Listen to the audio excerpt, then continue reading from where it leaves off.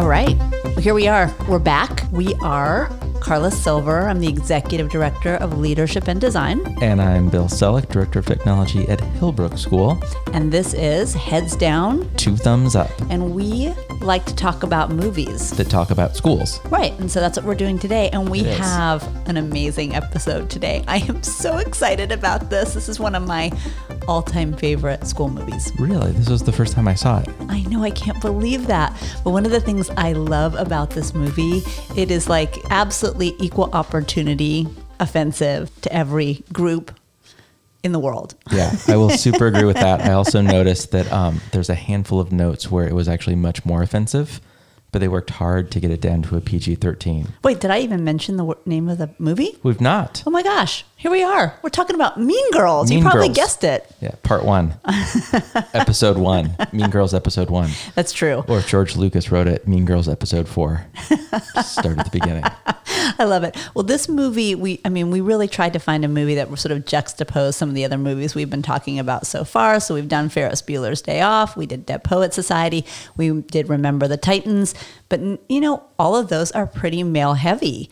And so what better movie to focus on when it comes to girl culture than Mean Girls? Yeah, absolutely. So should we start with the synopsis? Yeah, go for it. Fantastic. This is the official one from IMDb. Ready? Oh, it's great. Katie Heron is a hit with the Plastics, the A-list girl clique at her new school, until she makes the mistake of falling for Aaron Samuels, the ex-boyfriend of Alpha Plastic, Regina George. What's up with that synopsis? I don't know. That actually does not describe the movie well. No. It's like, yeah, it's definitely not a spoiler in any way, shape, or form, but it also doesn't tell you anything really about this movie. No. So I guess that's what we have to do. Yeah. Shall we? Yeah. Great. Well, first of all, this movie was actually released a number of years ago. It was April 30th, 2004, and it's based on a book, not a fictional book, but really a self-help book by Rosalind Wiseman called Queen Bees and Wannabes, Helping Your Daughter Survive Cliques, Gossip, Boyfriends, and Other Realities of Adolescence. Came out in 2002, and 2 years later, Tina Fey wrote and adapted a screenplay from the book. Yeah, I read that actually Tina Fey felt like she painted herself into a corner with this because she had not quite realized to which extent it was nonfiction. And here she is writing a whole screenplay. She's like, I don't know that I can pull this off. Well, I think she pulled it off. She did. Well done, Tina. She's so awesome. And of course, if you haven't figured it out, if you haven't made the connection, there's a Broadway show that's going on right now that's based on the movie, based on the book. Based on high schools. High schools everywhere. It's a whole nesting dolls thing that's happening right now. Oh my God. I'm just picturing those little Russian dolls right now. Yep, perfect. That came out in 2017, and it's just really beginning to tour around the country, and I've actually seen it. It's pretty awesome. Just like Ferris Bueller, this movie is set in suburban Illinois, Evanston, Illinois, although it was actually mostly shot in Toronto. Yeah, we'll see a little bit of that as we go on. There's some Canadianness of this. How smart of you to note. Yeah. This cast, OMG. This cast is... Oh, do we need to start talking like high school girls from 2004? Totally. OMG. This cast... Are you LOLing? You are. Actually, there's not a lot of technology in this. We can talk about that later. Yeah, super no. But this cast is, to use a term from the movie, it's just so fetch. So fetch. Fetch is going to happen on this podcast. It's adorable. Oh, it's so fetch. What is fetch? Oh, it's like slang from England. It stars some amazing cult figures, including Lindsay Lohan as Katie, not Caddy, Heron. She actually tried out for the part of Regina George originally. Yeah, there was a lot of people who tried out for parts that ended up being different parts that they ended up being in. Yeah, it's amazing how they all shuffled out, and you almost want to think about what it would have been like if Lindsay had been Regina George or Amanda Siegfried had done that role. Well, yeah, and then Rachel McAdams, who's much older than Lindsay Lohan, and yet plays high school girl. Right. Yeah. She plays a really good, mean Yes, she does. Regina George. Regina George. Do you know the etymology of the name Regina? Tell me. Translation is queen. Perfect. Right? Absolutely. You see what they did there? One of the reasons that Lindsay Lohan didn't get the part was that she had just come off of doing Freaky Friday. And she, at the time, kind of had this squeaky clean girl image. And they were worried that by casting her as mean Regina George, that would sort of go bye-bye. Of course, we know that it kind of happened anyhow. Is this where we're dropping the sad trombone sound effect?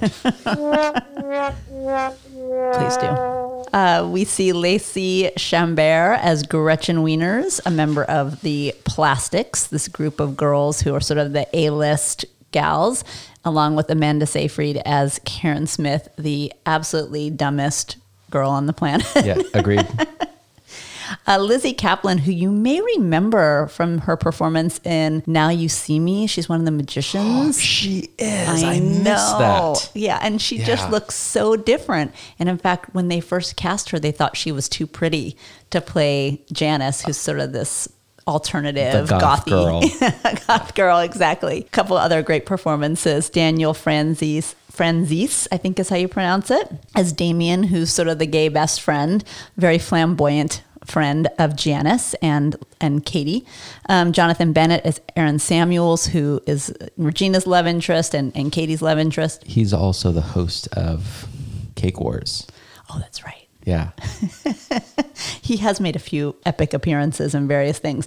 One of my favorite characters, for sure, is Ranjiv Surendra, who plays Kevin Napur, the Mathletes president, but also sort of a DJ on the side. Yeah, yes. He has a business card. It's so good.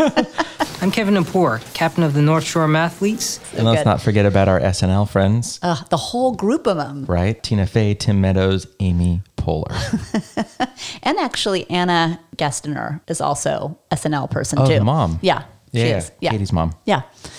So it was like the whole cast of SNL, and they were so brilliant. Speaking of casts, Tim Meadows broke his arm right before filming. So they have this like throwaway joke that he had. Carpal tunnel.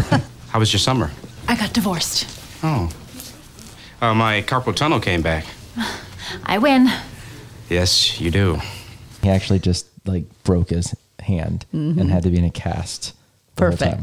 Perfect. But it's another nesting dolls thing happening. Cast with the cast. They worked it out, and it actually adds a little bit to the whole thing when he's standing, in front of the. Absolutely, with his cast. Yeah, totally. Yeah. The tagline for this is perfect, don't you think? Yes. Welcome to Girl World. And that's really what this movie is about. There were a bunch of other great taglines also, but I'm picturing these on like movie posters. Yeah. Survival of the ruthless. Mm-hmm. So fetch. So fetch. So fetch. Do I have to say it up? So fetch. So fetch. So fetch. I don't know how would Gretchen say it. That's so fetch. Yeah. There it is. So fetch. Only the strong survive. This summer, be part of the in crowd. So in terms of what I sort of saw as some of the themes of this film. Yeah, this is my favorite part, by the way. Yeah, to me, this movie, and I've actually studied a lot about status, but to me, this movie is the quintessential movie about status and status play and who has status in a community and who doesn't, and what gives people status and influence, and just how status is acquired based on whether it's gender or socioeconomics, ethnicity, attractiveness, clothing, the way you present yourself, and the way that status goes up and down. And sometimes you think you've got high status, but it drops relatively quickly. That sometimes always having high status just takes you down. And it's just so fascinating to watch how it all plays out, both in the kid population, but even the adults as well. So I thought that was really, to me, this is really a movie about status. And Seth Godin, for those of you who probably know, I'm a big Seth Godin fan. He writes a lot about status, and he actually uses Mean Girls as an example of status in film. Obviously, there's a lot about just the basic portrayal of high school here. Sure. Yeah. Sort of the high school is a sort of wild and untamed place for people to play out like social Darwinism. Yeah. So yeah, I love when they had those aside. It's kind of the daydreaming of the African savannah. By the watering hole, and the animals are in heat. Exactly. I felt like, I'm at a K8, a JK8. This is almost how I imagine high schools to be. Oh yeah, and I mean Tina Fey must have really just imagined that as, you know, why does Katie come from Africa before she comes to high school? Because of course it's like a perfect parallel to what's happening in high school. Yeah, and that they actually dramatize that analogy. I also think this movie talks a lot about sort of like at least how homeschooled children are portrayed. Yeah. Wasn't that one of the original titles possibly? Yep. Homeschooled? Homeschooled was the original title.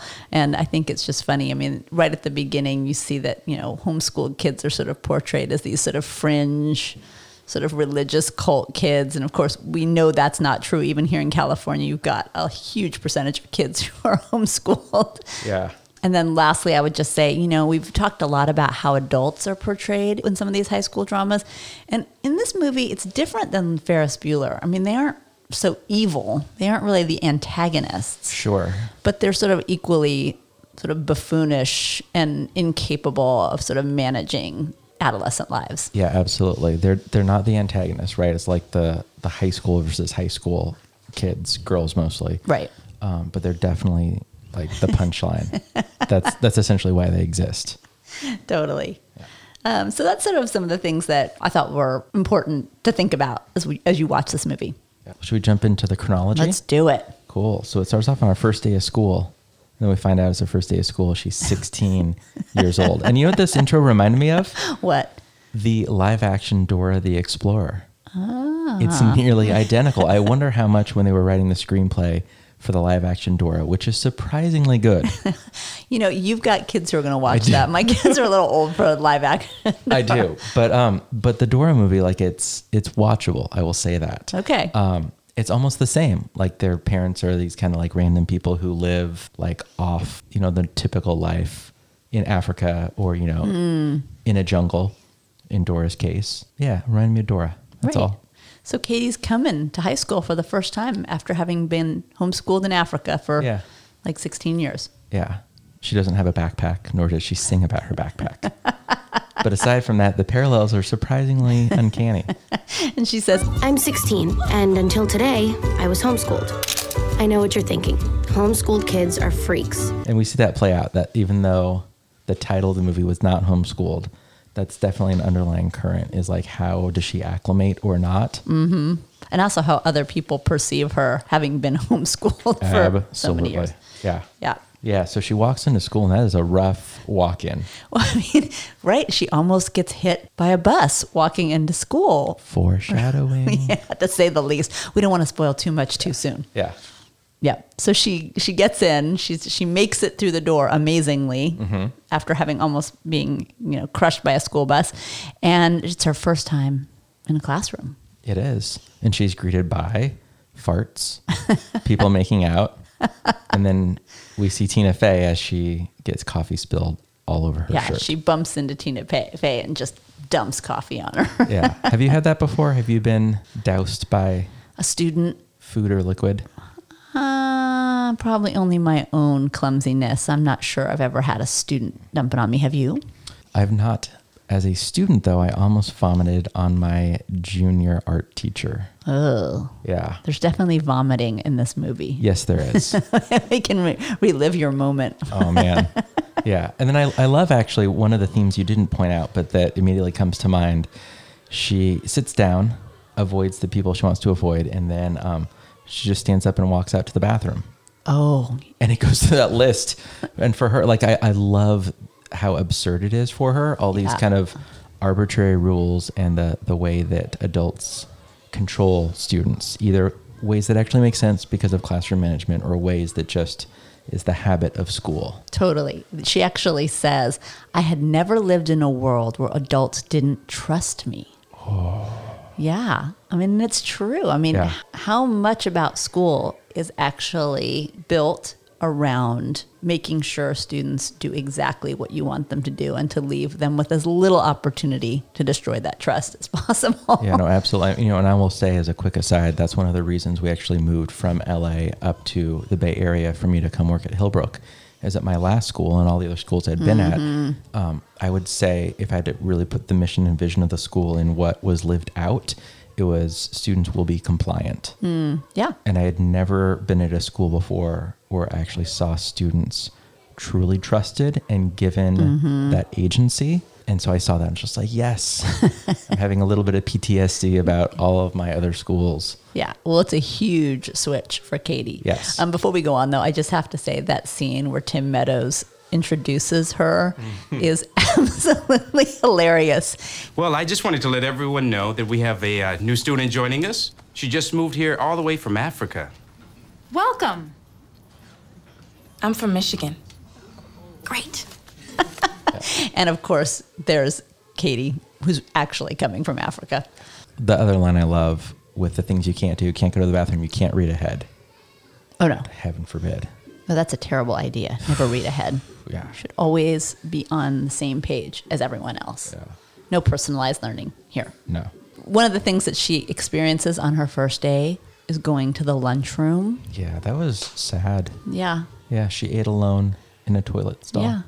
Which is quite unsanitary. Don't do that. No, that's horrible. But it was probably better for her than trying to navigate Yes. the social dynamics of the lunchroom. And, you know, later she gets a whole map of the cafeteria from Janice. But until then, it's like, how do you navigate all these people and the groups? What's Janice's friend's name? Damien? Yeah, so after that, she meets Janice and Damien. They teach her to cut class, and then we meet the mean girls on the field. And this is a great moment to, again, steal from the West Wing Weekly podcast, the Teledonna. Oh, yes. Right, and the origin Right. of that I have not explained yet. Often, one thing that Josh Molina will say, like he hates watching, is when the scene starts on a television, and the news reporter is like, today, here's all the exposition you need to know for the movie and for the scene.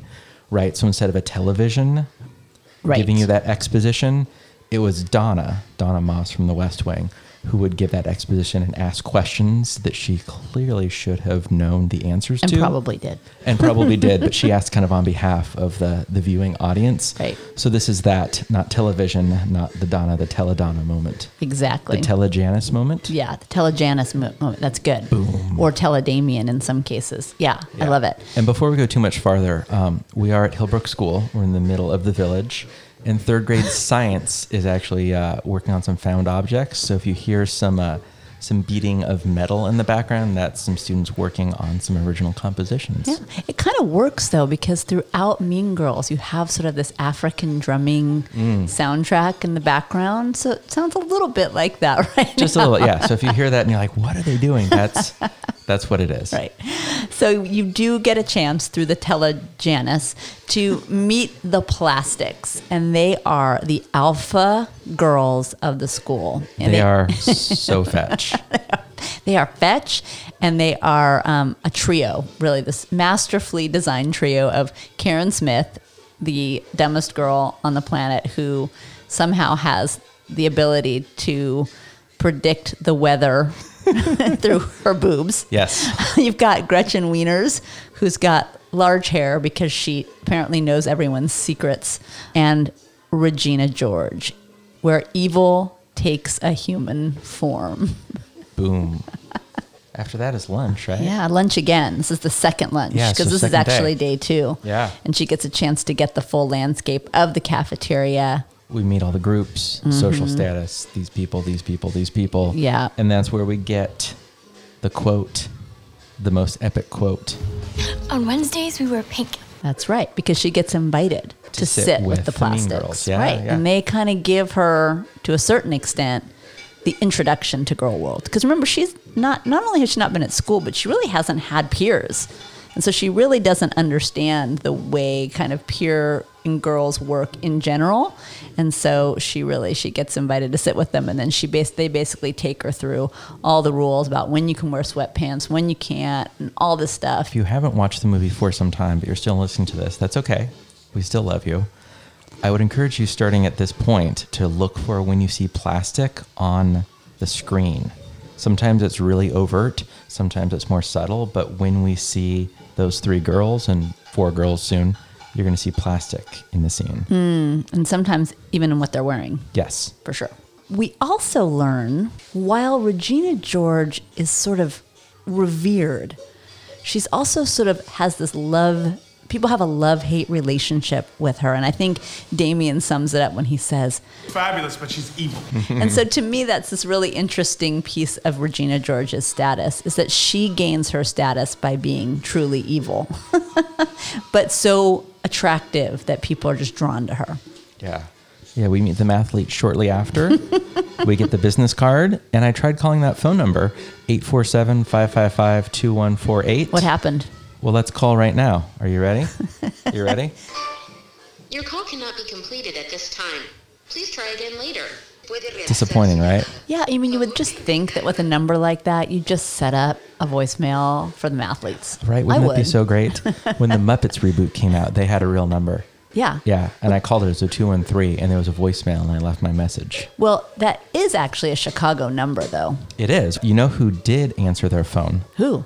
24. You remember the Kiefer Sutherland TV show? Yeah. He read a phone number. It was written down on a piece of paper, and one of the props guys did it as a goof for someone else that was in the crew. Mm-hmm. Just wrote the number down, not kind of realizing, or maybe realizing, but figuring they would catch it, that it would be prominent. And so people paused it, called it, and he answered eventually. Like, they just finally Fox bought the number. Yeah. And they kept it on set. And so depending on when you would call it, sometimes people would answer. And an old family friend saw that, paused it, was drinking quite heavily at the time. Of course. Answers, and they're like, 24. And he's like, I need to speak to Agent Bauer immediately. They're like, hang on. And? Kiefer gets on the phone. No way. In character. And he goes, this is Agent Bauer. And the family friend's like, I love your show. And he hung up on him. No way. Yeah. What a missed opportunity. Right? I mean, for the millions they spend on marketing and advertising, how do they not put phone numbers that you can actually interact with all the time? That would make total sense. Yeah. Well, of course, the biggest one was back in the early 80s with 867-5309. Sure. I mean, that was famous.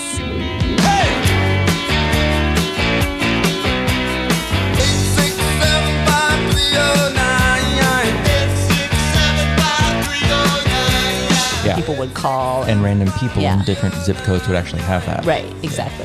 And just ruin their lives. Okay.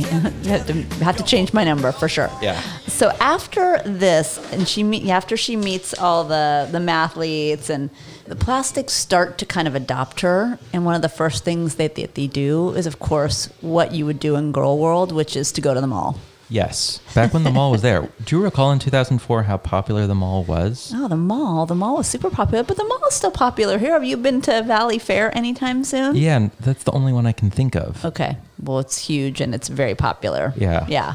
It is definitely a place where Mean Girls could transpire. Yeah, absolutely. And there's that one of my favorite quotes.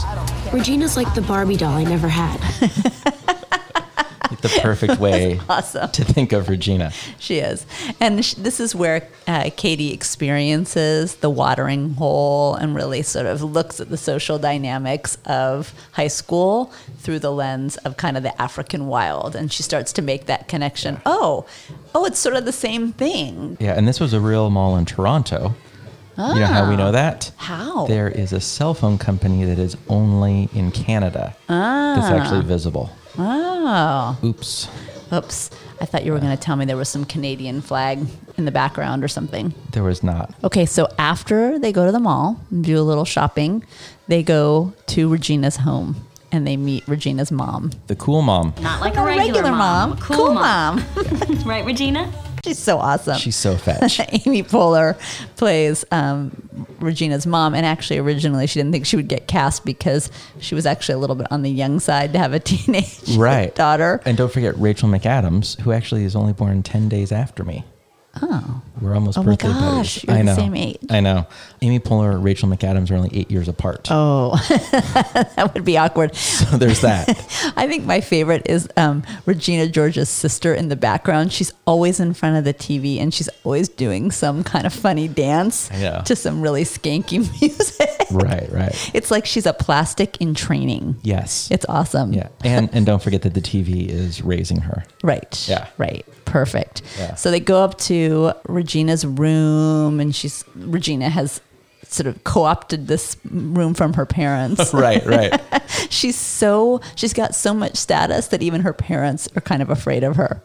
Yeah. They're getting to know each other. And of course, this moment they see the burn book. You get introduced to the burn book. You want to talk about the burn book? Well, that's all I had. I just wrote burn book. Oh, okay. Well, the burn book is this place where they, over the years, have sort of dumped all sorts of insults about every single girl in the class besides the 3 of them and now 4 of them. So there's sort of a photograph of every single girl with some mean insult. Yeah. What would this look like in social media? Would there be a physical burn book, or would this be just trolling people? You know, this is actually part of my rewind. I'll kind of do a little, which is, it feels really interesting. And maybe it's just because it was on the cusp of real social media and that kind of technology. But there's very little technology in this movie for being set in 2004. Yeah. I mean, you know, we had cell phones, we had the internet, but there was very little of that. And I guess it was right before sort of Facebook took off in terms of social media. But yeah, the burn book would be like part of Facebook or something. Yeah, so let's go through it now. What is your rewind for that moment? What would you have done? Or what do you wish? Oh, it wasn't that moment. It was just this idea that technology sort of didn't exist. And I think I wondered. It wasn't so much as a thing I didn't like. It was just, it felt a little strange to have such an absence of technology. And I'm not sure if, you know, Tina Fey just wasn't tuned into the way they use technology. But, you know, the technology that was used was still like 3-way phone calls where you trick people. Right, yeah. Very little computer stuff. And that just felt a little bit unreal to me. Yeah, I get that. I remember seeing the iMac with that bubble, the colored translucent iMac. Yeah. With one. That's back when it was a 30-to-1 technology program. Yeah. So, I mean, it could be that I'm just now so kind of enculturated into the way tech and social media exists that it really wasn't such a thing then. So yeah. Well, so we got married in 2005, and that was like right when people were starting to like change their status updates on the altar. Like we had just heard about that, and we're like, that's ridiculous. There's for sure not a hashtag for any of the wedding events. So it was like just new. So that part didn't surprise me too much. But I imagine if this would have been filmed like 3 years later, it would have been a very different film. And then when she leaves Regina's, you know, one of the things that we sort of failed to mention is that Katie is actually now at this point kind of an underground spy. Yes. I mean, she's not really friends with the Plastics, but Janice, who has this revenge sort of plan for Regina George, they had been friends in middle school, and you know something went wrong, but you're not sure exactly what it was at this point in the movie. But Janice and Damien are sort of like, go in and find out what the Plastics do. So Katie's sort of like spying on the Plastics more than she is really trying to befriend them at this point. She's Mulligan of Mean Girls. I love it, Hamilton. Inside. Little reference. Nice. Some Plastics who might some things slide. How did we know that this plan would work? We had a spy on the inside. That's right. Hercules Mulligan! Tell a spy on the British government. I take the measurements, information, and then I smuggle it. Nice. So Katie tells Janice and Damien about the burn book. And at this point, they're actually like in the mall. And this is one of my favorite scenes. Yes. Because they see Tina Fey, Miss Norbury, at the mall. And she is on her break from her bartending job at PJ Calamities. PJ Calamities. Love that. Yes. And I think it's Janice who says, "Oh my God, that's Miss Norbury." Oh, I love seeing teachers outside of school. It's like seeing a dog walk on its hind legs. I can hardly even say that line without cracking up myself. Yeah. For as comical as it is, it's true that so many teachers have more than one job. Oh, absolutely. In fact, I think she says she has 3 jobs. She does, because she's going through a divorce. Right. And so she picked up a 3rd job. Right. So, but it is also true that when students see their teachers outside of school, oh my gosh, it is like they do not know what to do. They get totally flummoxed. It's like out of context. You actually can leave the school premises. I know. They let you out. That's my favorite parts of teaching 2nd grade, is that they thought I lived there. I wouldn't be surprised if some of your middle schoolers here think that people live on in these houses, in these little villages. Yeah. Mr. Silver's just up over that one with the circle windows. So anyhow, that's one of my favorites. And of course, she's wearing one of those terrible outfits with the buttons and the pins that you'd see at Bennigan's. Or yeah, whatever. for sure. Remind me totally of Office Space, the Jennifer Aniston's outfit. Yep. 15 pieces of flair. Totally. So Girl World totally continues. And Regina at this point sort of knows that Katie has a crush on Aaron Samuels. And Aaron Samuels is her ex-boyfriend, very good-looking guy. And Katie has him in math class and has developed this huge crush on him. Then there's a Halloween party. And Well, so before we get to the Halloween party, Oh, yeah. in class, yeah, right? Because Katie's right behind him. yeah. In the background, did you catch where Tina Fey was working? Overhead projector. See what I mean? Right? Technology. I for sure had one of those. Oh, yeah. Yeah. I guess it really is before the smart board. Oh, for sure. Okay. Yeah, I had in my class for sure 2005 through at least 2011. Okay. Well, yeah. Okay. So, right. She's trying to, later she tries to remember things and she's, the overhead projector is in her way. Yeah. Okay. Yeah. The overhead projector. Nice. Yeah. So, so Regina, so they go to this Halloween party. Yes. You want to talk a little bit about the Halloween party? Just, I mean, the only thing I can really remember is that it's the time where girls can dress however slutty they want, as long as they put animal ears. Yeah, it's awesome. So it really is every single girl in there is wearing some small, tiny costume with some type of animal ears. But Katie doesn't get that memo, and she shows up in this totally hideous, actually scaring people because they've never seen anything so hideous costume. Yeah. At this point, we actually paused the movie. My wife and I watched the movie together, and we noticed how different the movie is being an adult. So my wife had seen it before, but she was closer to high school age when she saw it. So she was relating to the high school kids. Mm-hmm. And now, you know, our kids are 4, 6, and 8. We very much related to the parents. Mm-hmm. I've never seen it, so I immediately went to the parents. And we saw the movie and we're just like, no, we want our kid to actually be the one that didn't get the memo to wear like The full on dress, the scary teeth. Tina Fey actually talked about the difference between seeing this movie when you're actually a teenager and later on. And she feels that, you know, when you're a teenager, you're almost too close. It's like almost too real. People don't find it as funny as they do when they're older and looking in retrospect, which actually says a lot about, I think, how real some of these social dynamics really are. Yeah, absolutely. Yeah. This is also, by the way, tangentially why I've never watched Silicon Valley, the TV show. Yeah. I hear it's just kind of too close to home. Too much. Yeah, a little bit. Yeah. So Regina, in her sort of her ploy of talking to Aaron Samuels about Katie, actually puts all these bad ideas about Katie in Aaron Samuels' mind, sort of portraying her as this stalker, and instead makes a move on him and kind of wins him back. She does. She's a mean girl. She is. I did not care for that. But what's significant about that moment is that becomes the sort of the start of the sabotage. Oh yeah. Of Regina so George. let's go to that. Now we're going to take her down. Yeah, like the that. Plan. Yeah. The plan. Right. So Janice, Damien, and Katie, they forge a plan to basically ruin Regina George by cutting off all of her resources. And what are those 3 resources, Carla? Well, it's Aaron Samuels. Number 1, ex-boyfriend. Yeah. 2, her hot body. Yes. And number 3? Her army of skanks. Yes. The other plastics. That reminds me so much. Do you know the book called Don't Read This Book?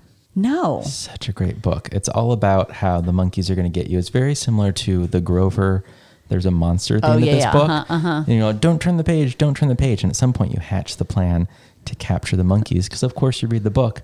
So, like, the plan. Toucans and monkeys love bananas. And so it goes through, like, get the banana, and you do this, and they capture that. They capture them. It felt very much like we just needed a banana to capture the monkeys of the book. Right. And actually, that is what they do. I mean, they forge this plan. It takes them a little bit of time to get it right. Right. A month in, no success. No, they're just making her face smell like peppermint, and no, it's not working. they start to go right for the sabotage, and Regina seems to be totally untouchable. I think it's at this point too that Katie learns of the full backstory of the relationship between Janice and Regina George, in which basically Regina feels for a moment that Janice has a crush on her and has now declared her to be a lesbian. So then for my birthday party, which was an all-girls pool party, I was like, Janice, I can't invite you because I think you're a lesbian. I mean, I couldn't have a lesbian at my party. Oh, that's what went wrong. I missed that. Yeah. So that is the moment.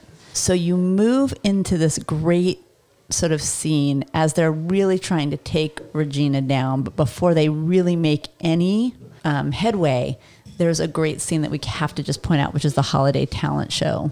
Yes. Yeah. I mean, the talent show, if I had to, without any notes in front of me, which is often how I watch movies. Yeah. Talent show is like one of two scenes that really jumps out. Why?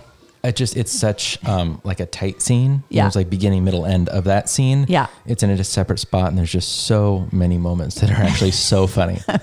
I think, Tim Meadows introducing Axe is hilarious. Yeah. Welcome to the North Shore High School Winter Talent Show. Let me hear you make some noise. The Axe themselves, the terrible audience making fun of the Axe. Yeah. I mean, this is where you really get to see Kevin Napor in his rap act, which gets yanked by the principal because it's so dirty and inappropriate. Yeah. And then the girls doing their scene. Yeah. Well, my favorite part of the talent show, and I think my favorite part of the movie, is when they throw the stereo. Right. Getting like hit in the face with the stereo.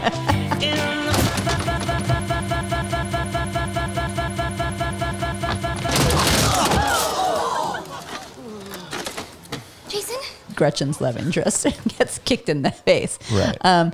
But at this point, I think what's crucial about this Jingle Bell Rock scene is, they're all dressed up. They're wearing their plastics. They're wearing plastic. Mm-hmm, their Jingle Bell Rock plastic dresses.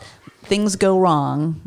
And what happens? Katie saves the day. Totally. Singing a cappella in a beautiful voice. Right. And you see the status begin to change. Sure. Okay. So in that moment, Katie's status goes up. Until then, people still think she's a homeschool freak. They don't understand how she's hanging with the plastics.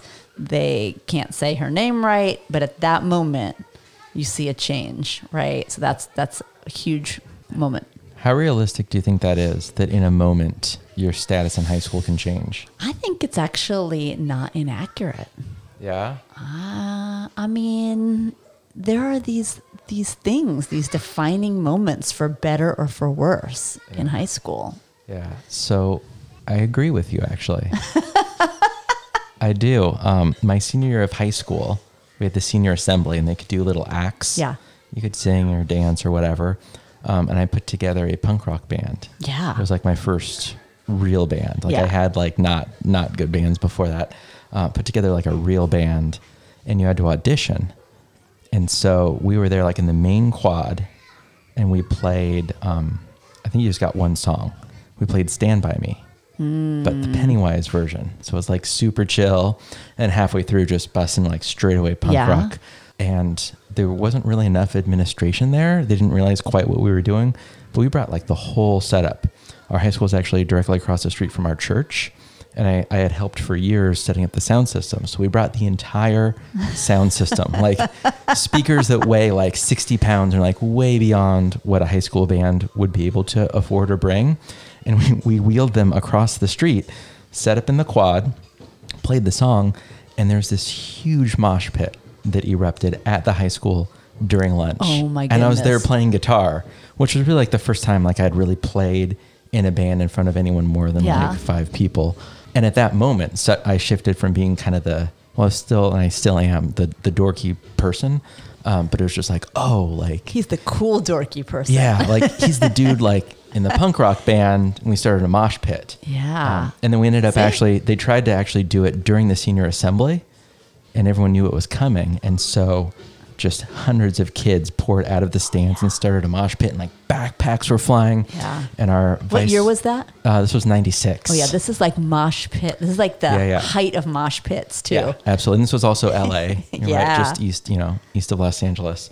And the vice principal like runs over and starts unplugging all the cables, which is a super not okay thing to do. No, sounds like something that would have happened in Mean Girls. Yeah, absolutely. Yeah, it was not too unlike when you get that madness in the hallways and Tim Meadows eventually pulls that fire alarm and the sprinklers hit everybody.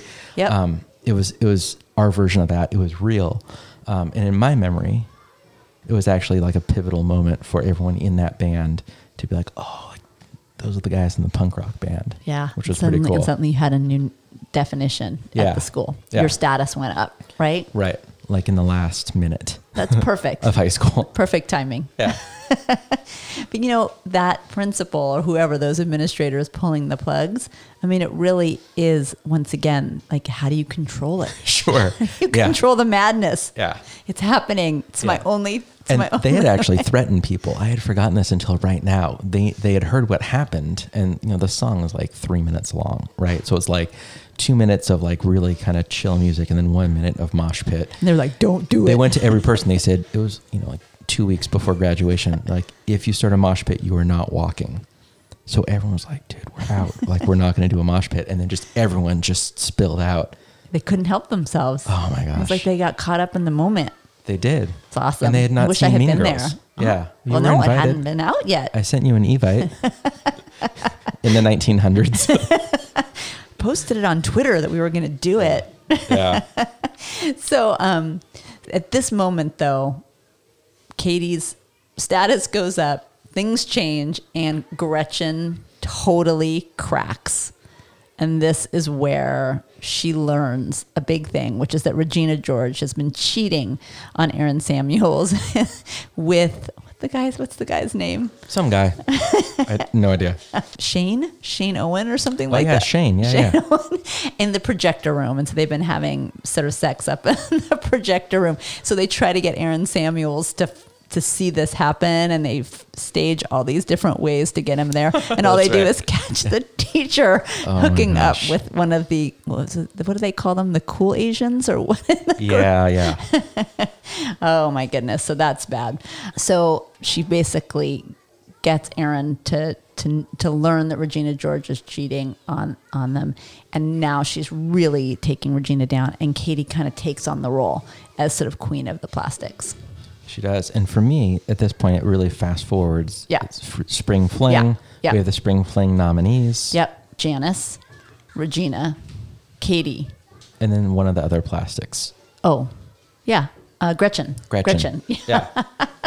So you've got the Spring Fling going. And at this point, basically, she's fully plastic. And Damien, Janice, and Aaron actually kind of reject her.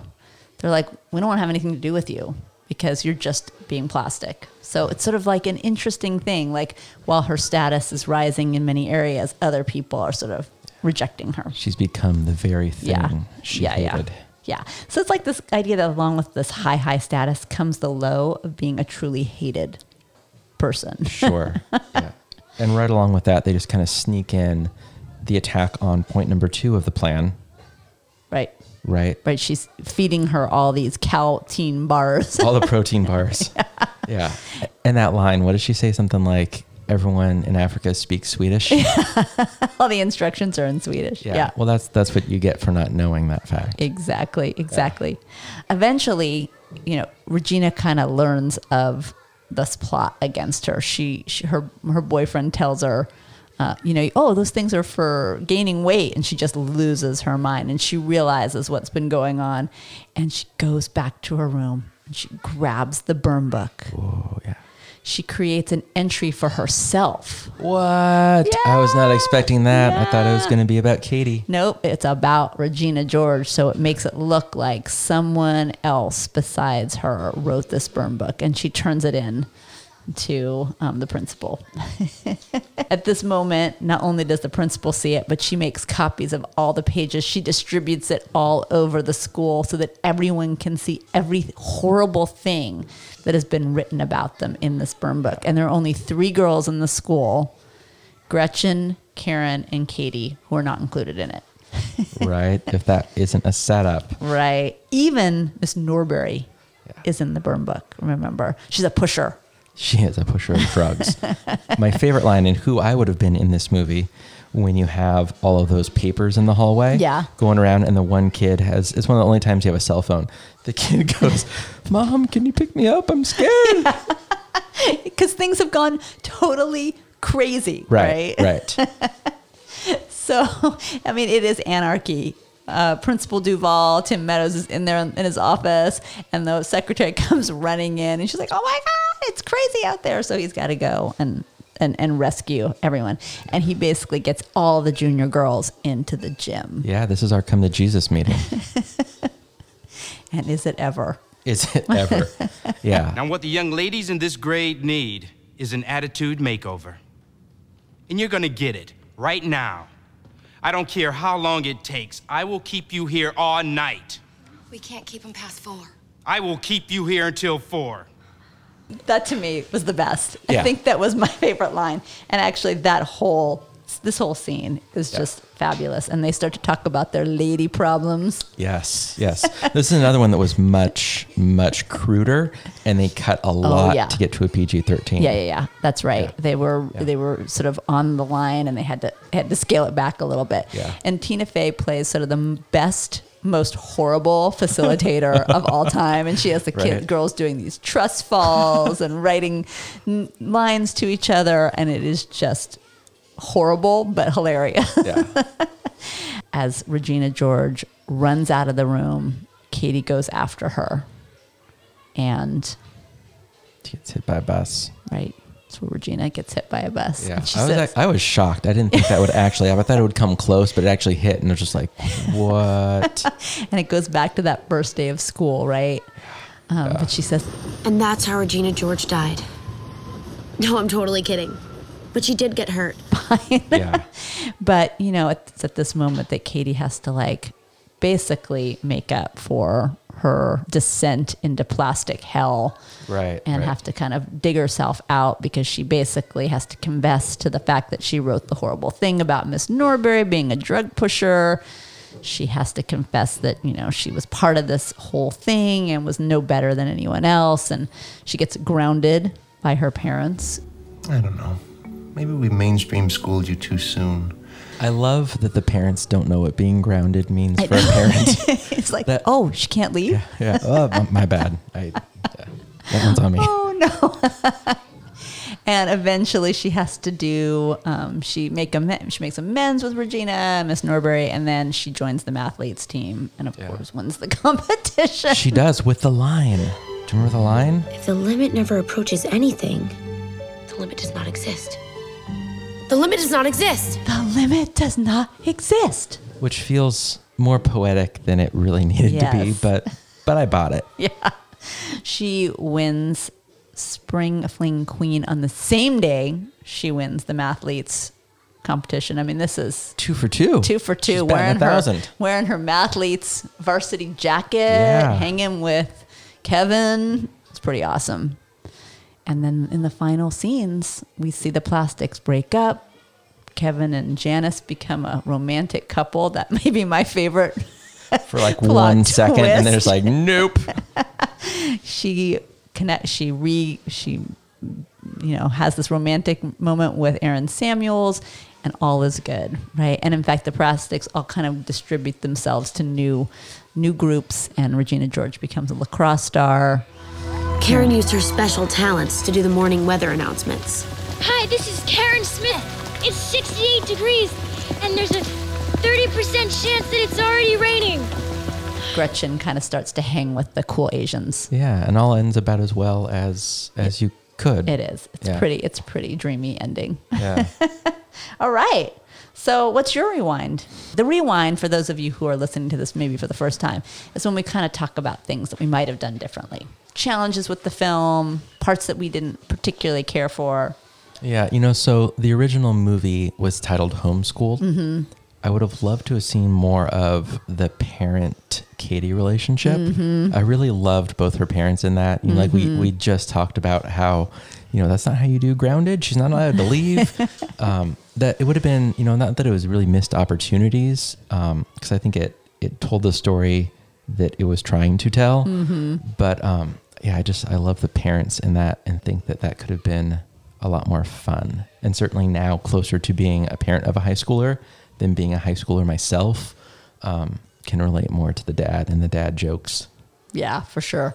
Well, I think I already mentioned one of my rewinds was just like rethinking whether or not technology was really in the right place for 2004. And maybe it was. I think it was that scene actually at the end where they're distributing all the pieces from the burn book. And I couldn't help but portray that or think about that kind of next to what Facebook has become. That was sort of like the analog. It was like the analog Facebook, right? It was, yeah. So, no, it was literally a book of faces. Yeah, that they were, talking crap about. Yeah. But, you can't distribute that as easily. No. Although apparently you actually can. You can, just many, many photocopies. That's awesome. Yeah. And I think the other thing, this is really, really small, but I just loved the character of Kevin so much. And I just would have loved to see a little bit more of him. Yeah, he was good. He was so funny. He's not been in a lot either. No, he wrote a book about his, about auditioning for movies in Hollywood and not getting the part. Interesting. I forgot the name of the book. I'll put it in the episode notes for sure. Great. Yeah. I have to say, I'm a little worried. I'm a little worried that maybe this is the apex for me. Mean Girls, like the greatest. Best movie? I don't know. About school. Not my favorite movie ever. But your favorite movie about schools? Oh my gosh. Really? I laughed so hard. I watched this movie 3 or 4 times to get ready for this. And every time it was just funnier to me. I just love it so much.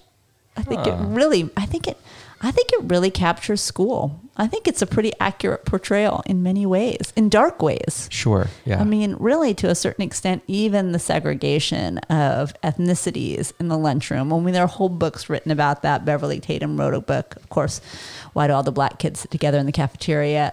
That's an old book. I think we don't see that much change in some of that in some of our schools. And I also think that we still, to this day, there's just incredible stereotypes and a lot of status work that we try to work on with kids, but it's just, it is the way things play out in school. Yeah, sure. One thing we didn't do is the first line of the movie. Oh, I was going to save that for you. I did pay attention this time. Yeah. Love that music. This is your lunch, okay? Now I put $1 in there so you can buy some milk. You can ask one of the big kids where to do that. But what's interesting about that, now that we're listening to it in retrospect, is that she still goes. Doesn't she go to the cafeteria and still buy her lunch that first day? Oh, she does? Yeah. What? I know. You'd think she'd be eating out of her paper bag that her father gave her. Yeah, and $1 for milk. Yeah. Interesting. Huh. She didn't eat her lunch. Her dad packed her first lunch, and she didn't eat it. But once again, I think that's kind of interesting too. Lunch becomes sort of this whole social crazy place, and that's sort of the opening line. So to me, that's probably pretty telling. Like Tina Fey, it's almost a foreshadowing of what lunch is going to be hard. Yeah. The lunchroom is always hard in high school. Okay. So thanks again for listening. We have really been enjoying doing these and having a great response from our listeners. And so if there's another one you want us to, if there's a movie that's out there that you really want us to talk about, get us on Twitter.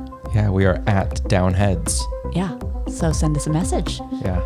That'd be great. We don't have a B-side this coming time, so you'll have to wait a month. We don't. No interviews, but that's okay. And we're really excited about our next episode. Yes, we are. I tried to get Latin canceled for 5 years. It's going to be good. I'm excited about this one. Awesome. It's always good. Yeah. Thanks, Phil. Yeah, thanks, Carla. Hey, heads down. 2 thumbs up.